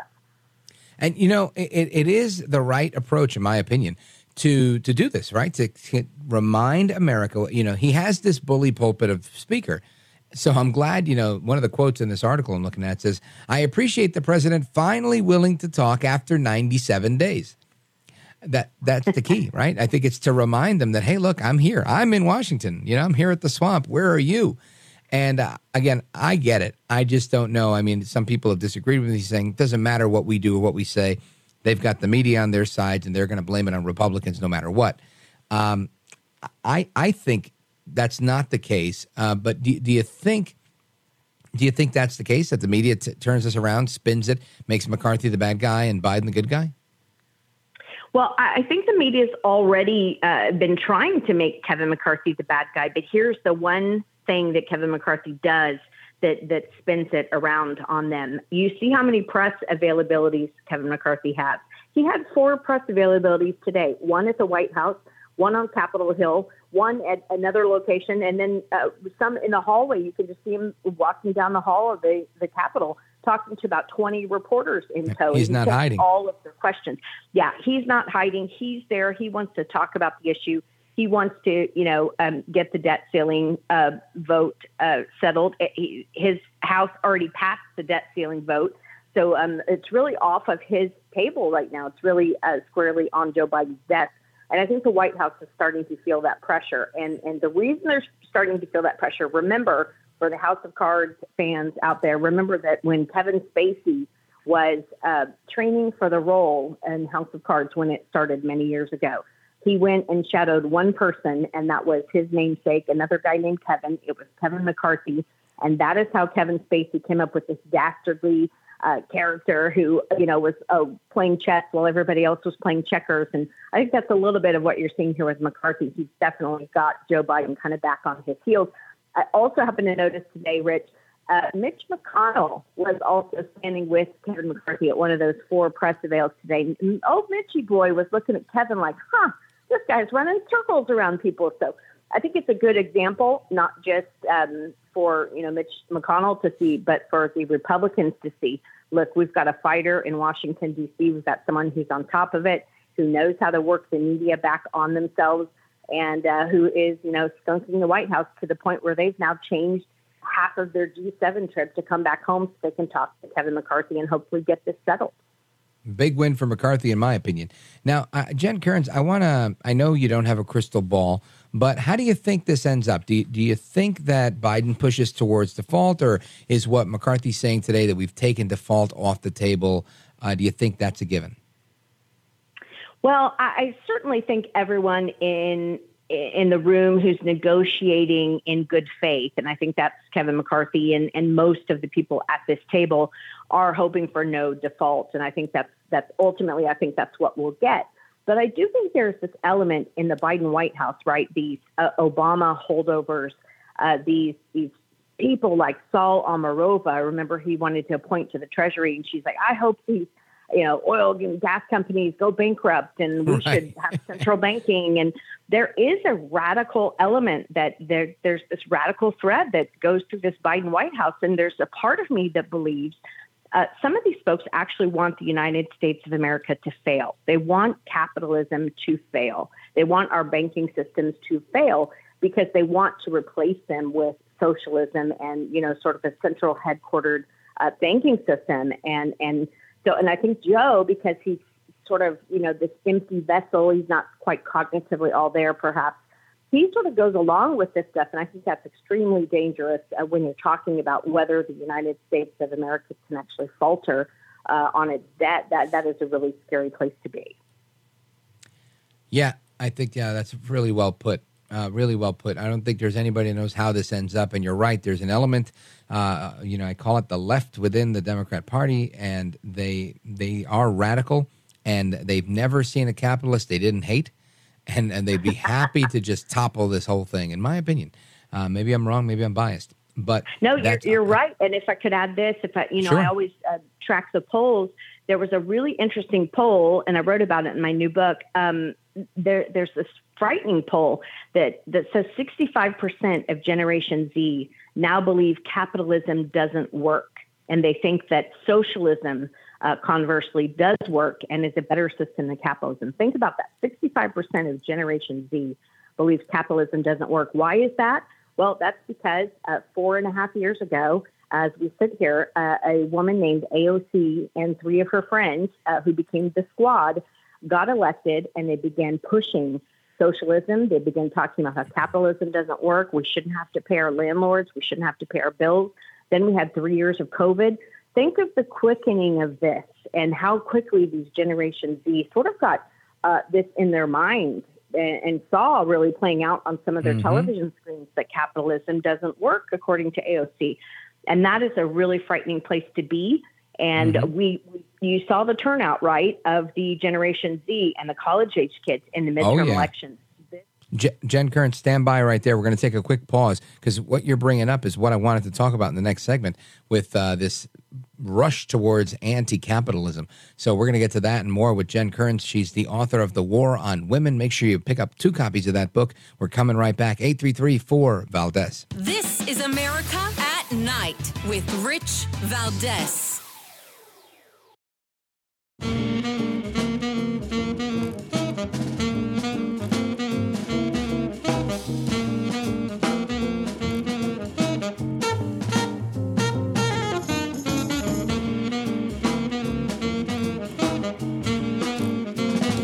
Well, thank you, Rich, and thank you for everything. I know you very well, and I listen, but I have a lot of people that listen, and they love your show, and I appreciate it very much. America at Night with Rich Valdez. So, Jenn Kerns, but when we before we paused, you were talking about how the Gen Z folks believe that socialism's the way, capitalism doesn't work. I'm looking at a piece in Fox News that says a Canadian anti-capitalist cafe with a pay-what-you-can model is shutting down after only being open for a year. I think it's called The Anarchist in Toronto. Previously described itself as an anti-capitalist, anti-colonial coffee shop. Radical community space on stolen land. In the minute we have remaining, Jenn Kerns, what do you think? Is capitalism dead in America? No, I think it's better than ever. And you know how I know that? I look across the country. I look at people who think that states like New York and California are crazy for wanting to outlaw gas stoves. They think they're crazy for the White House suggesting we should give up our dishwashers. Americans still love choice. They still love freedom of choice, even when it comes down to something that may sound as silly as the dishwasher. These are all things that are allowed to us, God-given to us, right? Because we were born in America. You want to talk about socialism? I'll end with this. In the Soviet Union in the 1950s, when the rest of the country was humming along quite nicely with new cars and new appliances and new homes, you had to wait a year for a new refrigerator in the Soviet Union. And if you were lucky to get one, you had to take a lottery ticket. And if you didn't pick it up that day that they told you to come pick it up, you had to wait and get back in line for another year. Yeah. Jenn Kerns, thank you for joining us. Pick up her book, The Real War on Women. Jenn Kerns, my pleasure. Thank you for being here. And folks, Open Phone America is coming up straight ahead. Don't move a muscle. We'll be right back.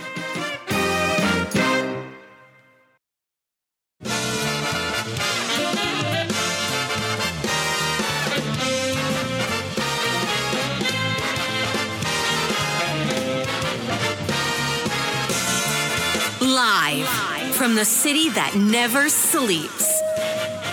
17 miles from Madison Square Garden, New York City. It's America at Night with Rich Valdez, America's favorite late-night talk program, featuring interesting guests from around the world and calls from across America.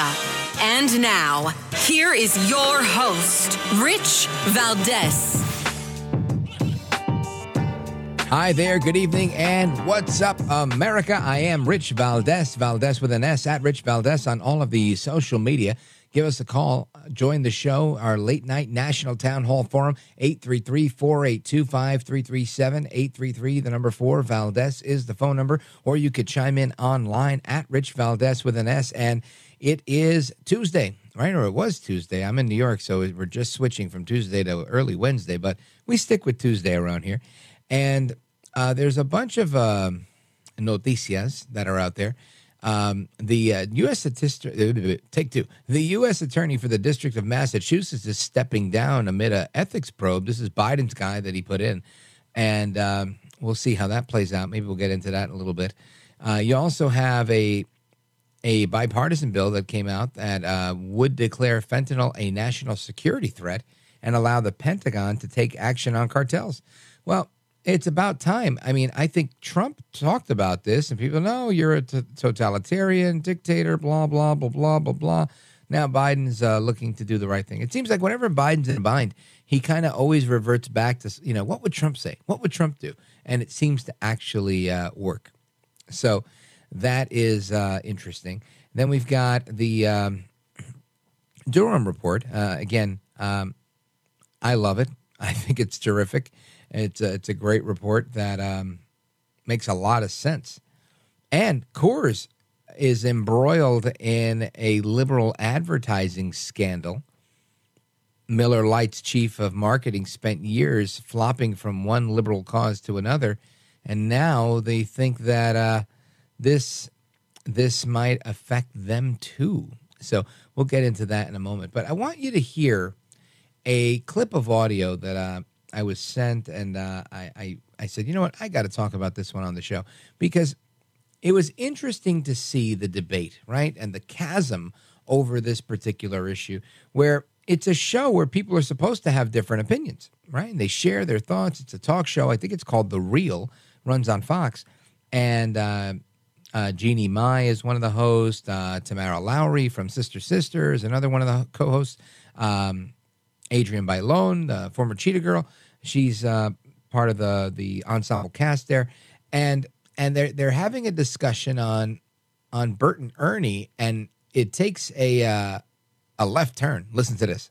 What is the message that you are portraying? I hear what you're saying, but I disagree, because they do care, and your kids are learning. At 5 years old and at 3 years old, my daughter isn't thinking that. Okay. Let me finish really quick. No, all I'm saying is, I was that girl. I learned how to speak English. I'm speaking from my kids and my experience. So you can speak from yours. Right. Okay? Right. So I'm just saying, Tam, that for me, I had to learn from them too. I learned watching Sesame Street to learn how to speak English. And Bert and Ernie were my best friends. I believed in them, and I learned from them how to have a happy and healthy relationship. What's wrong? But did you care if they were gay or not? But I learned how that relationship works. So when Sesame Street says that they're not gay, it says to me that being gay is not okay. That's the problem. All right, so I heard this, and again, I haven't read anything on this topic or anything like that, but I can tell you, I've never thought that Bert and Ernie were gay. I always thought they were roommates, maybe cousins, maybe brothers, but I never really thought about it. I just thought they happened to live in that place and they were roommates or whatever. I didn't even know what a roommate was, but I never thought that Bert and Ernie were a thing, right? Bernie, if you will. I just never crossed my mind. And yeah, it didn't matter to me, right? I mean, that's just as simple as it is. And to hear this argument being made on television that Bert and Ernie are gay or not gay or whatever the case is, it's one more thing to talk about. And again, this has happened, for years. There's been talk about Bert and Ernie. NBC News in 2018 says that an a Sesame Street writer claimed that Bert and Ernie are indeed a gay couple, right? And then they're saying that it's not, and then the guy backtracks and says, no, my comments were misinterpreted, and they end on this idea that they don't even have sexual orientations because. And I think that's evident that they didn't have sexual orientations because that was never part of the show, right? They were showing all sorts of things, not that. But it was interesting to see this exchange between the two hosts where the one who is making the case, Tamara Lowry, she's making the case that it doesn't matter to a 5-year-old kid if Bert and Ernie are gay because they're not watching it for that purpose. And I would agree with that. I would wholeheartedly agree with that. I don't think anybody is watching Bert and Ernie on Sesame Street because they want to know that, or because they think that they're gay, right? I don't think anybody's ever done that. But she made this allusion to, I watched them learning how to speak English, which is fantastic. She made all these comments, but at the end of the day, I think that the truth remains, there's not a kid watching that for that purpose. Because I didn't watch shows to say anything like, oh, yeah, because, they're straight. And I think straight is cool. I don't think that is a thing. People just don't do that. But if I'm wrong, you let me know. Because obviously this is a thing and people are debating it on television. And it makes me think of how, we're trying to change not only the status quo, but the default, right? Listen to this. So, Colorado University Boulder advises students to assume that others are transgender or non-binary, and in doing so, to use gender-neutral pronouns. Now, just imagine this. You go through life, and again, if like me, I'm 45 now. So if I'm 45, why do I need to live my life in a world where there are women, there are men, there are others, but by and large, women are women, men are men. Why is it that I or anybody else should be required to presume that I don't know what you are? You look like a woman, but I don't know. Shoot. Why are we changing the norm? That's insanity to me. Now, I understand they'll make the debate. Well, it was once the norm to treat black people poorly. It was once the norm to make them go to the back of the bus. So they're trying to normalize something that I think, there isn't a Bible out there that is going to tell you that it's wrong to be black, right? But that's not necessarily the case with homosexuality. In, I think, every one of the major religions, global religions like the Abrahamic faiths, Judaism, Christianity, the Muslim faith, all of them speak against homosexuality. Now, I know that there are those that are out there that say, no, well, we make exceptions and we do that. This doesn't mean to treat homosexuals poorly, right? It doesn't mean that at all. It just means that based on the scripture and thousands of years of tradition, this is not the preferred situation, orientation, whatever you want to say. So this is a big deal. And in so much as people will try to dismiss it, you can't just compare these things like saying, it was once, we once put Japanese people in internment camps. Yes, we did. And it was wrong. But this is not a call to treat people poorly because of how they feel.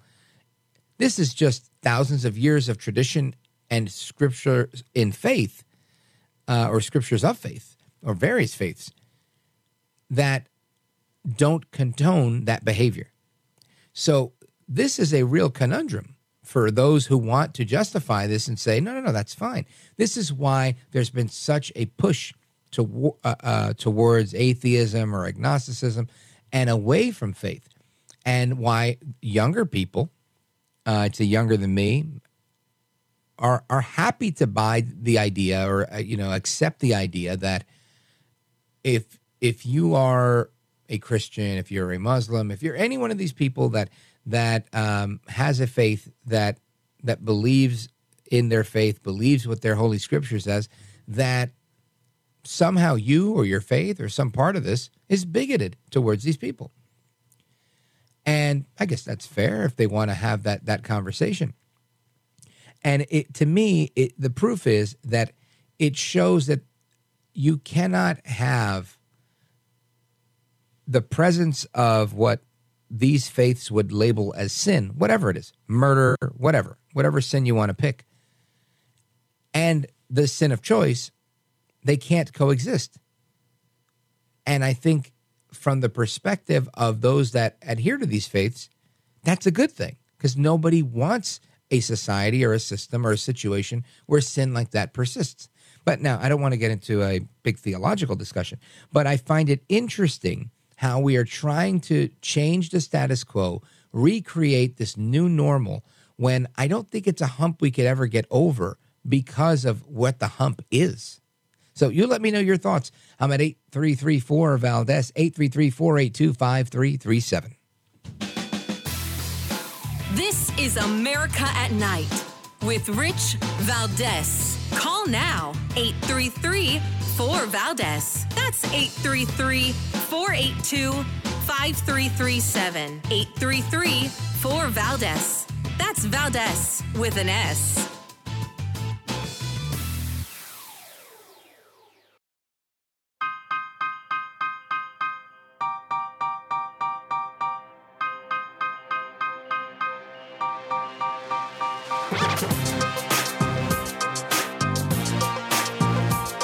He's brown, he's bald, and he's breaking it down. It's America at Night with Rich Valdez. All right, we're going to get to your calls on this topic and more. 833-4-VALDEZ, 833-482-5337. Let's go to Quincy, Illinois, WTAD. Rich, welcome. You're on with Rich Valdez. Hi, Rich. It's a pleasure. Thank you very much for taking my phone call. Likewise. You were talking about gender identity, et cetera. My father was manager of a major symphony orchestra, and being in the business that he was, he had a lot of international friends. A lot of them were English. And we grew up as a family knowing these people. My father would often host a number of conductors and musicians and composers, et cetera, who we called uncle or aunt as we were growing up. But as I became an adult, I kind of understood what the situation was, because they would show up with a friend and we never talked about it. And they were accepted as part of the family. We maintained good friendship over the years. And I don't understand why I'm like you, debating about this right now. Yeah, exactly. And this is so fascinating to me, because it's not like all of us grew up this way, right? Everybody had somebody somewhere that was homosexual, and it was always like, oh, okay, they're that. Now it's all of a sudden we're rewiring everything and making the default. We have to presume that this is that and that, and this goes beyond being gay. This goes into transgender. But I'm also with you. I'm lost. I think everybody knows somebody somewhere, whether it's a member of their family or somebody they've worked with or whatever. And I just can't. It doesn't fit in my brain. I know. This is making every leftist that hates me and calls the show very happy. But it really, I just can't comprehend how we've gotten to this place. I know how we got here. I just don't understand why, Rich. Right. Yeah. You're 45. I'm 61. And I'm just not getting. I'm not really getting it. I might one of these days, but right now I'm just kind of lost. Yeah, it's a real shame because I think that it's unfair to so many, and I think this is why we've seen a real shift in just a lot of things. Like there's a lot of feminists now, even lesbian feminists, that are taking exception to what's going on, because they too are thinking, you know what, we had to come up in a different time. I think one of the most notable is Martina Navratilova, that the tennis champ, that she constantly takes issue with like men and women's sports, because it was not easy for her to become a tennis champ as a woman and having to come up the ramps, et cetera, the ranks, excuse me. And I just find it fascinating, just fascinating that, you know, now people look at her and they say, this is no bueno, right? You're not allowed to do that anymore. You better be on our side or not.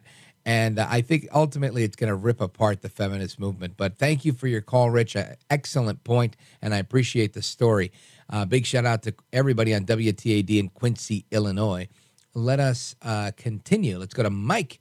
He's on the road near Bowling Green, Kentucky, WKCT. Mike, go right ahead. You're on with Rich Valdez.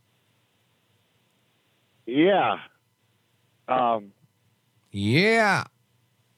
Go for it, brother. America's listening. Yeah, I'm here in Bowling Green. I'm a truck driver, and I travel all over the eastern coast here. And I run into a lot of these people that are transgender and homosexual and all that. And the way I look at it, God gave you a gender. And no matter what you do, as I say with the plumbing, if you were born a man, you're still a man. If you're born a woman, you're still a woman. Yeah, you know, it's a good point that you make. It reminds me of of something that I saw earlier, and let me see if I could pull it up fast enough. But it was a meme on one of the social medias, and it says a biological male won a women's beauty pageant in Nevada. And then the bottom of it, has a picture of like Leonardo DiCaprio making a funny face. But it says, what a progressive message to send to young girls. And this is the message. And it's tongue in cheek, obviously. No matter what you do, men will always be better than you at it, including being a woman. Sincerely, the Democrats, right? And it's fascinating, but there's some truth to it, which is why it makes it so funny. And I just can't for the life of me think why we would want to send such a message, like, you know, a beauty pageant where, you know, women are competing in beauty and different talent that they have and allowing men to, why not just have, you know, Miss Trans USA so that they can compete in a category of their own, Mike? The whole thing just doesn't make any sense to me. I mean, letting men say they're women competing in women's sports, it's unfair. No matter how you look at it, I mean, it just doesn't make any sense at all to me, you know, any of it. Yeah, well, listen, brother, you're right. I don't think it makes sense here either. But if there's anybody out there that wants to explain and show us how it makes sense, give us a call. 833-4-VALDEZ, 833-482-5337. And thank you again, Mike. The interesting thing here is that we're not alone, and people are trying to be accepting. It's not about acceptance versus rejection. It's not. I mean, there's a story in the New York Post. University of Wyoming sorority sisters say they're living in fear because of a trans member of their society, their sorority, excuse me. We'll get to that one in a little bit. Absolutely crazy. You're saying this person is 260 pounds and 6'2" and is visibly aroused. This is a man posing as a woman living with a bunch of women in college. Come on. Really? Come on. Anyway, more on your calls and more. I see more calls are coming in, and we got a couple on hold. Don't go anywhere. We're coming right back. I'm Rich Valdez. It's America at Night.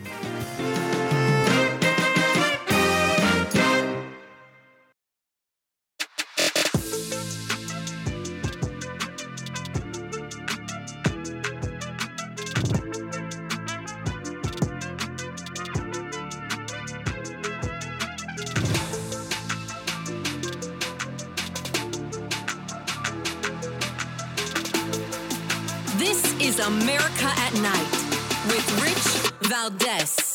Call now, 833-4-VALDEZ. That's 833-482-5337. 833-4-VALDEZ.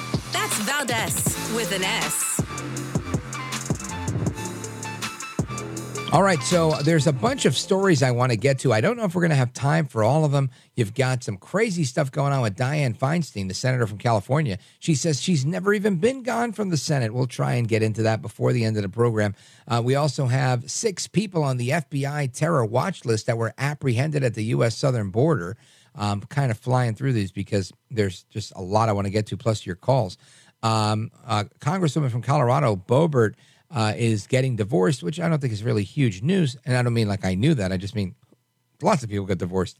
But the big story here is that CBS reported on that, and they said she lost the 2022 election. That was a lie, and they've since corrected it. I mentioned those sorority members being afraid of what's going on with their transgender member. And then there's some ugly stories about violence in little kids. I'll get to those a little bit later. Taco Bell wants to cancel the trademark on Taco Tuesday. I don't think that's going to happen. And a student was suspended for recording their teacher using a racial slur. Unbelievable.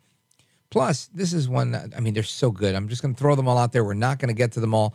But maybe this is how I'll add these to the podcast, the ones I don't get to, because they're so crazy. But they're interesting articles here. At the average age of a car in the United States, I want you to guess what that is, because I was totally wrong on this one. And guess what? In California, strippers have formed a union. Anyway, let's get to your calls. I know you have some comments on things that you were going to mention before. I saw that John from Vero Beach had called in. I think we lost John. That's too bad. I was going to go to you, John. Let's go to Bill in Rock Springs, Wyoming. KUGR, go right ahead. I told your screener I have to wonder what we would do with all of the Catholic priests that have been demonstrated to be molesting small children if they weren't priests. Yeah, well, what do you think we should do? I think we should treat them like the criminals that they are and prosecute them and throw them in jail if that's where they belong. Yeah, I agree with you. You're probably being a lot friendlier than I would be. Listen, yeah, I don't care what your job is. If you're hurting children, you got to go and you got to pay the price to the fullest extent of the law. As a matter of fact, I personally think if you have a position where of trust and authority, where a child might listen to you, like being a teacher, being a cop, being a priest, anything where a kid might not immediately say, like if you worked at Walmart or Target and tried to molest a kid, they'd be like, hey, get the hell out of here. That's not normal. You're not in charge of me. But if you're a teacher or a priest or something like that, absolutely a coach. These are people that children are, taught to trust. And it's an incredible violation of the public trust, of the trust that the children should have for their immediate surroundings and the people in their immediate surroundings. So I agree with you. I say lock them up, throw away the key, put them in a jail with a lot of tough guys who hate child molesters. But then what should we be doing with all of the gender groomers as well? Because they're basically leading into that. Sure. Well, listen, I think anybody who is trying to desensitize America, desensitize the current generation to try and make it seem like this is normal, like it's okay to perform these drag shows or what they call all ages drag shows. The issue is not drag, right? The issue is having a drag show where there's a man dressed as a woman gyrating and doing these seductive sexual type of dances where they invite children and their children are encouraged to tip and participate. This goes in line with a clip of audio I had a while back. I don't know if we still have it, but it was an excellent piece of audio from the Joe Pine show back, I think, in 1954, where he had a guest who was saying that it was a big part of the homosexual agenda back in 1954 to try and normalize this intergenerational stuff where, like to make it normal for kids so that they would eventually have a new audience to pitch their lifestyle to. And it was a very interesting take. And at the time, it was cutting edge and provocative. And I would say if we heard it today, we'd probably still think it's, provocative and maybe not cutting edge, but more along the lines of bigoted or prejudicial, because that's, anything that goes against the norm is labeled that. But very fascinating clip, and if I could find it again, I'll play it for you because I think you'll appreciate it, and it's an interesting take on how things have changed, but not that much. Thank you for the call, Bill. I appreciate it. Rock Springs, Wyoming, KUGR. Really appreciate hearing from you. And let's see. Let's continue. Let us go to Gil, calling from Manila in the Philippines. Go right ahead, Gil. Yes, Rich, thank you for taking the call. Muchísimas gracias. I had to chime in because your first guest, America's Mayor, Rudy Giuliani, you were talking about my congressperson from El Paso, Miss Escobar. And sorry to hear that. Well, I'm going back to the States here in a month or so, and the first thing I'm going to do is change my address to a different congressional district. Are you coming to New York? She's I'll be going sometime. I haven't got the exact date yet when I'll be there, but it says probably the end of June. Well, whenever you're in New York, I'm going to buy you your favorite beer. Okay, that sounds good. But let me tell you about Miss Escobar. She and her predecessor, Beto O'Rourke, have used that congressional seat only to advance their own political careers, hoping for something higher up. Okay?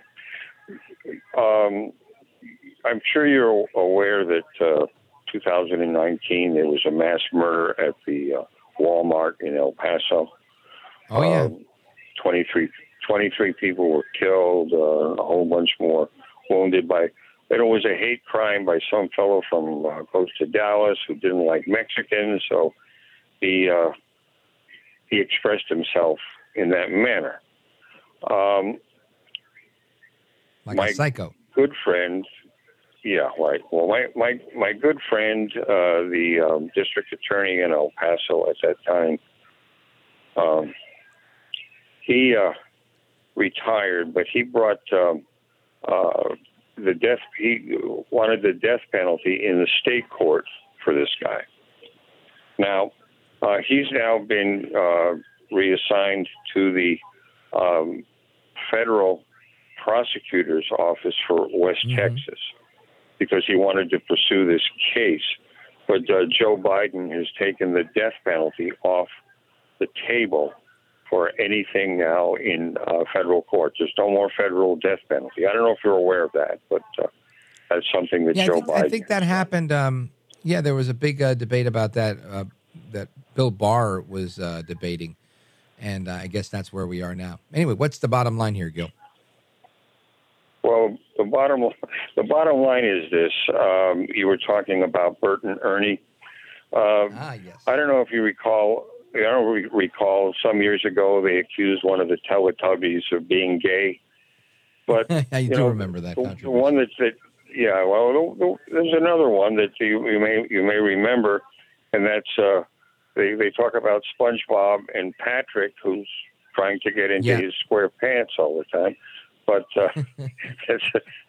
that's another one, and that's I stole that joke from Gilbert Gottfried, by the way, but about SpongeBob and Patrick.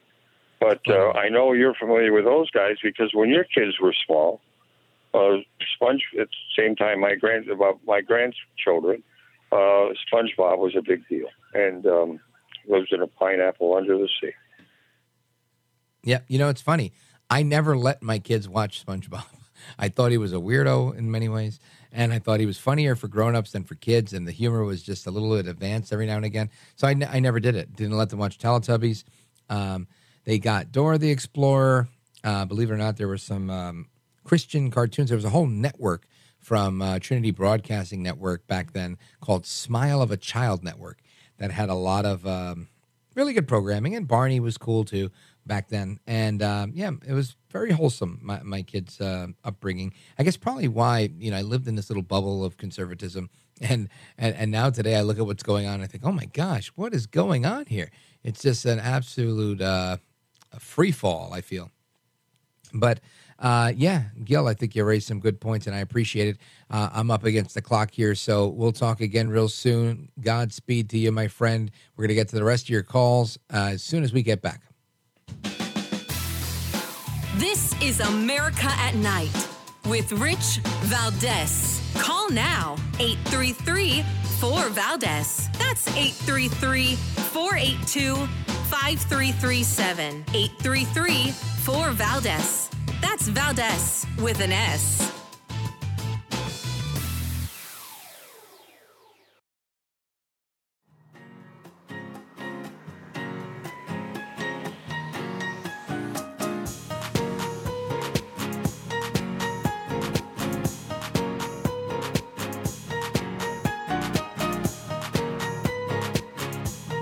No hair, no care, and live on the air, it's Rich Valdez.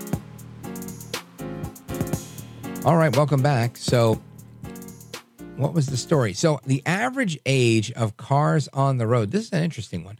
I just want to share this with you. I'm going to get to your calls right now. We got a few people holding. But the average age of a car. Now, I was thinking, because I always used to look outside and say, you know, when I was a kid, I remember seeing so many old cars. And it sounds like I'm doing an ad, but I'm not. But I really remembered old cars all over the place.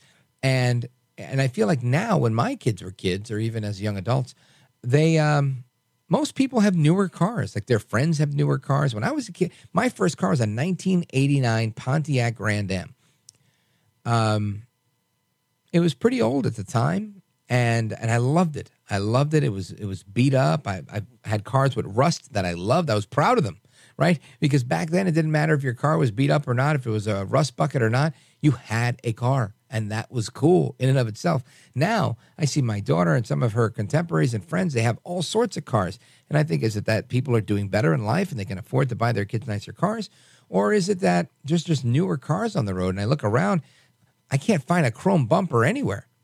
Very, very hard to find a chrome bumper. Like old cars that used to have chrome bumpers. It's just not a thing.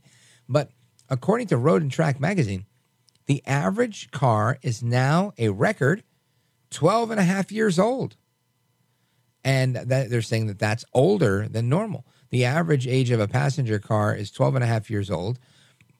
This is according to research from S&P, Standard & Poor's Global Mobility.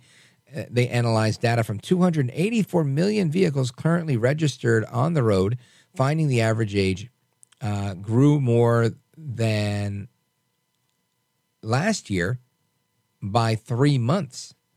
So last year was 12.3 years old. So interesting. I would have guessed 5 or 6 years was probably the average age of the car on the road. Because I don't see a ton of old cars on the road. But maybe it's just me. Maybe I don't know what's going on here. Maybe I spent too much time, in the studio. I don't know. But I'd love your thoughts on that because that's interesting to me. It really is. We're going to get to your calls. Let's go to Jessie. She's in Durango, Colorado. KDGO. Jessie, go right ahead. You're on with Rich Valdez. Welcome. Thank you, Rich. I appreciate it. Yes, two things with the cars.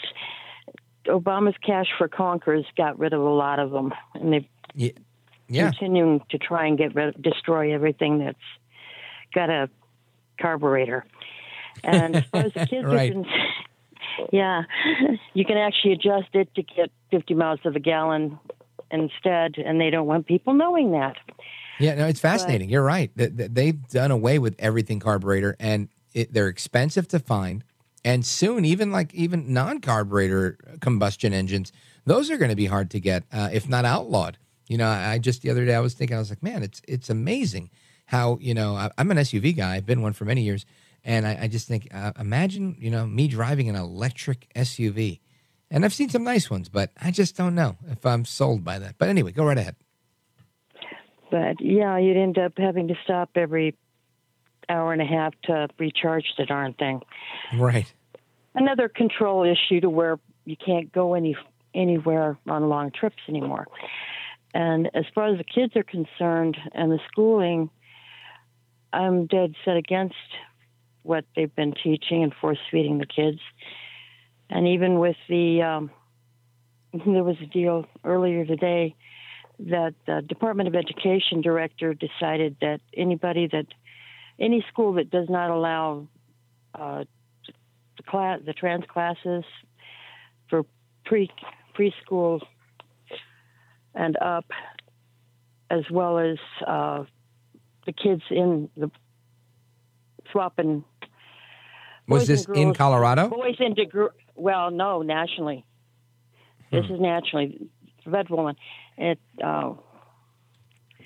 It was earlier on Mark's show. But that they're going to stop all food supplies for the hot meals programs. Oh, yeah. This is, I just want to fill the audience in because I think you're raising a good point. I want you to hang on so we could play the clip of audio and then I could get your reaction to it because this is, you're talking about a congressional hearing where the Secretary of Education is talking with Representative Jim Banks about taking away school lunches for any schools where boys are not allowed to play in girls' sports. And I think it's shocking. So I want everybody to hear what you're talking about. We're going to get to it right after this. This is America at Night with Rich Valdez.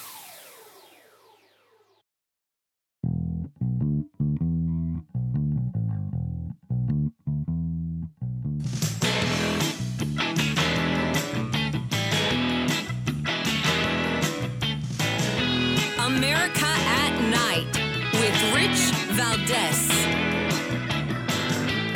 Do you support taking away school lunches from kids who go to schools where boys aren't allowed to play on girls' sports teams? We are promoting the most rigorous, intensive academic programming under the Raise the Bar. I would love to share more information. Do you support? So he wants to share more information on how they're not allowing kids to eat if they don't allow transgenderism in their school, right? Yeah, I said it. They're not saying it. He wants to obfuscate. He wants to run around. He wants to make it sound like it's something else. And I want to thank you, Jesse, for pointing that out because this is crazy, right? It's all sorts of crazy, and it's not what should be happening. Thank you for your call. I really appreciate it, and thanks for bringing that to my attention. Let's continue to wrap up with George in Kansas City, Kansas, KMAJ in Topeka. Go right ahead. Hey, how are you, sir? Wonderful, thank you. Hey, well, I got to commend you. I've been listening for a couple years, and you're really patient with people and let them speak their mind. Thanks. And a lot of guys. I'd love to be patient with you, but you've got like 25 or 30 seconds before the music kicks in, so go for it. Okay, all right, quick. I'll go quick then.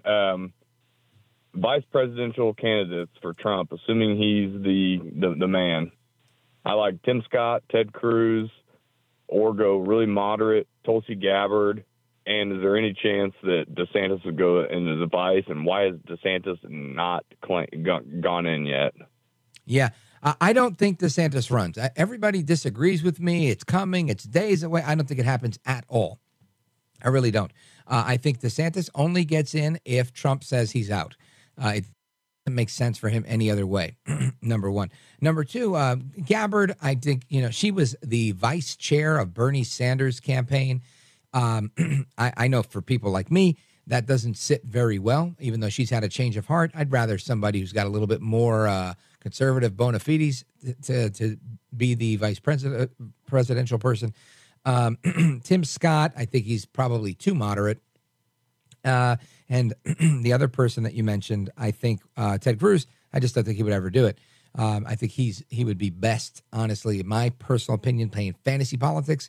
I would love to see Supreme Court Justice Ted Cruz. I think that would be amazing. I think I don't know who Trump's going to pick, but I would suspect probably somebody like Ron Johnson, somebody who's kind of middle of the country that has been a very faithful supporter. But we'll see. We'll see. Maybe I'm totally wrong on that as well. Appreciate it, Bob in Nashville. George in Kansas City. And sorry, Bob in Nashville, I couldn't get to you because we're out of time. Take care, good night, and God bless. Hasta la próxima. Until the next time, we'll do it again tomorrow. And stay right here on this station. There's more good programming. Peace.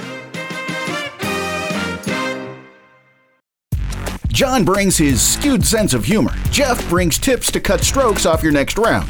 Together, it's those weekend golf guys. They'll pay a lot of money to PXG and Titleist and Callaway and on and on and on, right? How many yards do you think you're going to pick up with that extra driver? I think I can get an extra 5 to 10. What if I give you 15 to 20? You pay me more. Jeff Smith teaches on a sliding scale. Those Weekend Golf Guys, the podcast, part of the Believe Network. Just search BLEAV on YouTube or wherever you listen.